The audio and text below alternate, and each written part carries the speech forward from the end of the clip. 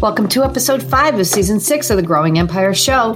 Today we are back with our famous question and answer segment, so stay tuned.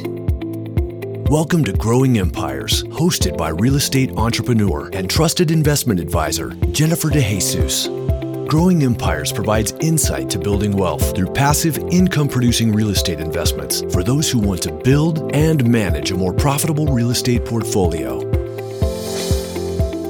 I hope you're enjoying all that season 6 has to offer. I'm going to jump right in with some great questions from our listeners. First question, how do you protect yourself from buying the wrong property? That's a great question. So first of all, I think it's important to keep in mind that you have to know why you're investing. And the property that you're purchasing has to make sense for those goals. So for example, let's just say that you are looking for investment properties for a long-term hold strategy. That means that you have time to improve the property. That means that you have time to get rents up to market rates. And that means that you have time to wait for the cash flow to stabilize if your end goal is to hold the property for a few years. Now, if you're looking at a quick turnaround, meaning that you would like to buy a property, improve it, get rents up to market, and do whatever you need to do and then sell it in a year or two, the microscope that you're going to be looking under to identify a property is going to look very different than the one that you would look under if you were going to be holding a property for 3, 4, 5 years or more. So it's important that you make sure that you have identified clearly what your goals are and that the property can achieve those goals in the set amount of time that you have allotted. If you're looking to buy a flip property, can you successfully purchase the property, renovate it in a few months, and then turn it around and sell it? And when you do turn around and sell it, are you going to be in a market that is going to be conducive to you selling the property at that time? So those are just a couple of tips on how to protect yourself from buying the wrong property. But you're also going to want to look at the cash flow. You should never want an investment property in general so bad that you make bad decisions. You shouldn't be in a rush to buy financial properties or investment properties. You should take your time, carefully analyze the details, strategically plan your improvements and your moves, your strategic moves on the property. And if you do that, you're going to find that you will be far more successful than if you're rushing into a deal or if you want a deal too badly. Next question, due diligence time. What am I looking for? What should I do to protect myself in that area?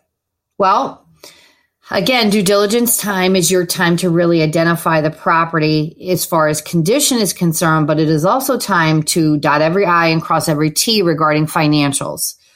It is not uncommon for sellers to be very tight-lipped and less than stellar communicators when it comes to providing financial information on the buildings. But with any contract, leases are due within 5 days of contract. So the first thing that you want to do is when you get those lease agreements, you want to compare it to the multiple list or compare it to the financials that you were given at the time of contract. And you want to verify that everything that you believe is accurate is verifiable by those leases. And if you don't have a lease, you have an estoppel letter. If for any reason the initial data that you were giving that helped you prepare an offer on the property is not the same as the items that you're finding as far as factual in the estoppel letters or leases, you would definitely are going to want to go back and renegotiate. Keep in mind that you want to buy a property based on its current financial status. You do not want to buy a property based on what it could be in the future. That's the difference between buying at pro forma or buying at actuals. As a savvy real estate investor, you want to always buy the building based on actuals. You want to have a perception or a perceived idea of what the pro forma is going to be, the projection. However, your actual purchase price should always be based on the current status today, because all of that upside is your cash flow, it's your profit. So you never want to give that away in a deal. The current seller should never win based on a price that you're paying that's fake. And if you're buying based on what the property could be and the seller was not successful at getting the property to that status, they shouldn't be able to reap the rewards of a fully improved or stabilized property. So again, just keep that in mind when it comes time to verify the leases in your due diligence period. The other thing you're going to want to do is you're going to want to verify expenses in particular. Now, I know due diligence time, people think condition of the property, but if we're buying true value add propositions, you should expect to do some level of maintenance and repairs to the property. So due diligence time, in my mind, is a lot more about the financials and a lot less about the actual condition, because we should be going into this with eyes wide open, and you should be thinking that you're going to need to put some improvements into the property to really get it to turn around and stabilize and get the rents up to market rates. And during that due diligence time, you're going to want to plan your capital improvements or plan any improvements to the property so that you can have a very good strategic plan for once you actually go to settlement on that property. But in due diligence time, besides the leases, you're going to want to also verify the expenses, specifically the landlord paid expenses. And those landlord paid expenses are the things that can be verified by either calling the utility companies to get a 12-month history of the average usage. You can certainly verify it by bills, utility bills from the seller. You can also verify it by Schedule E's of a tax return. And a Schedule E is an itemized list of the income and expenses on a property that the seller would claim on their taxes. So any of those would be good ways to verify the expenses, the landlord paid expenses. You're going to want to make sure that you're talking to insurance companies and make sure that your insurance number is not going to be out of line for what your expectation is. Keep in mind that what the current owner is paying for insurance is not a guarantee that that policy is going to be turned over to you and that you're going to pay the same amount of money. There is a difference on reissue rate with insurance. So a lot of times, if somebody has a multi-line policy or they have multiple things, they get discounts for those multi-line items on their policies. If you are trying to put a policy together for just one investment property, you likely aren't going to be able to take advantage of that multi-line discount. So that could be one reason why your insurance policy number could be larger or actually smaller than what the seller is currently paying for insurance. But another reason is insurance is based on your credit history and worthiness. It is based on the property. It's based on any historical changes to the building, meaning if the property has just been identified to be in a flood zone, that could drastically change your policy premium. So you're going to want to, in your due diligence period, make sure that you get all of your insurance policy items in place and that you know what the premium is going to be for the year so that you can account for that in your cash flow statements. And then last but not least, you're going to want to make sure that anything that was disclosed to you as far as the condition of the building at the time of contract is true to this date. So if you do have a home inspector or a roofer or a mechanical contractor or somebody like that going to inspect the building, you're going to want to make sure that there is no items that were potentially hidden from you during the time of contract or that the seller is not fully telling the truth regarding any kind of maintenance or upkeep on the building. And if you do suspect that something does not quite smell right, you should absolutely go back and either continue to get expert advice and recommendations on how to make those improvements or go back and question the seller as to the validity of their statements. The episode will continue in just a moment.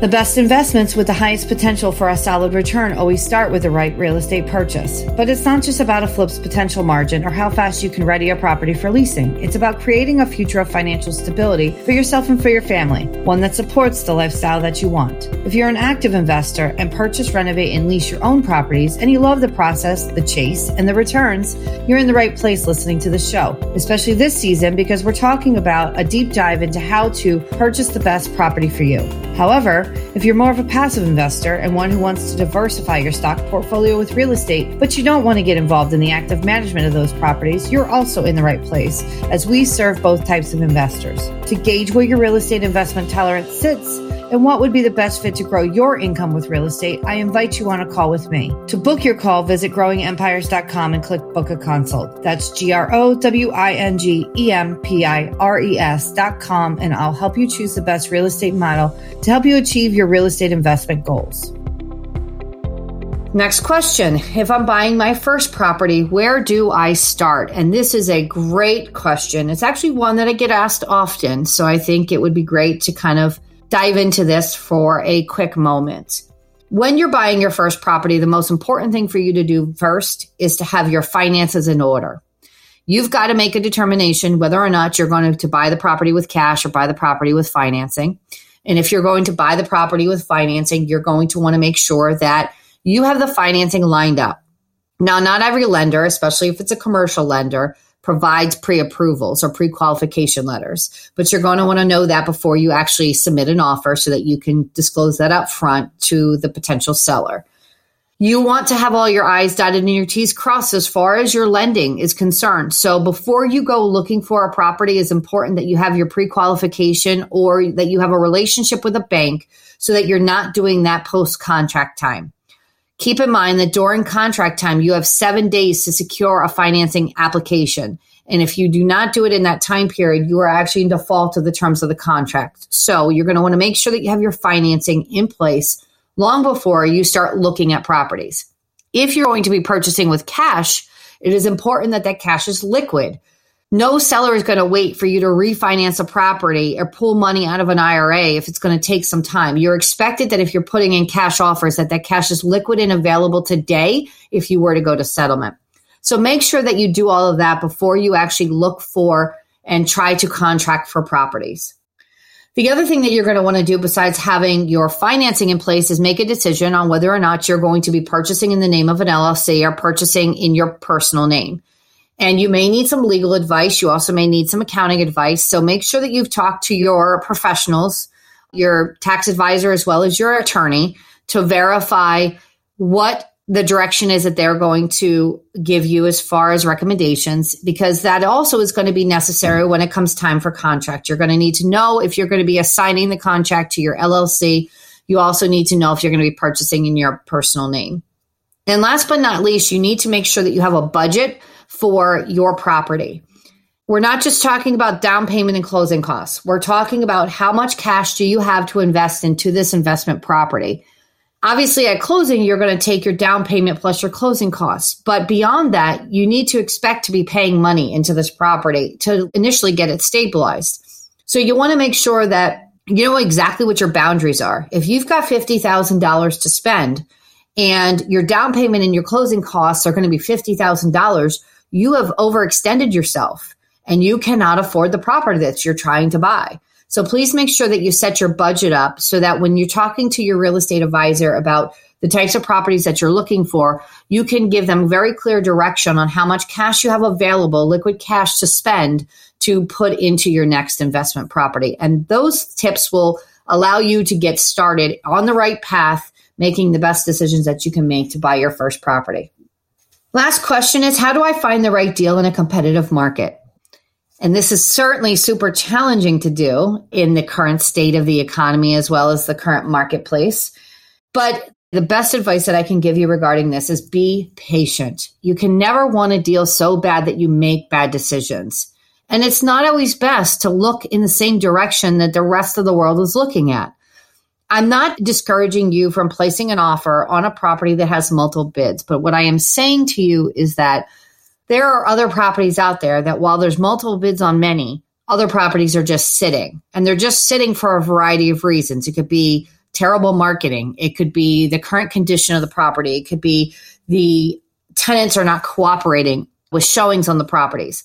You might want to consider looking at properties that nobody else wants, because that's where I find that you can get the best deals and you can negotiate the hardest, because these sellers are already frustrated that their property didn't sell in a marketplace that is already hot. So they're likely discouraged, and sometimes a good offer is better than no offer. So you might want to consider just looking under a different rock. But if you are going to be purchasing a property that has multiple bids and it's a super competitive arena for what you're trying to acquire, just make sure, again, that you never want the property so bad that you overpay. Make sure that your financials are set in stone before you make the offer on the property. And it's no different than bidding on eBay. You need to know exactly what your ceiling is and what you can afford for the property, as well as what makes good financial sense for you and for your goals. And no matter how bad you want the property, if the bids go over that property, you should just walk away and find another property. And one of the easiest ways to accomplish that is to just really nail down all of your finances, try to get as much information as you can up front, and perhaps put yourself in a position where you could walk away from the deal if for some reason the deal no longer makes sense once you go through your due diligence period. And that is my best advice on how to find the right deal in a competitive market. I hope you enjoyed our question and answer segment for season 6. And until next time, take care. For more information about how Jennifer can help you plan, develop, and manage a strong real estate investment portfolio, visit growingempires.com.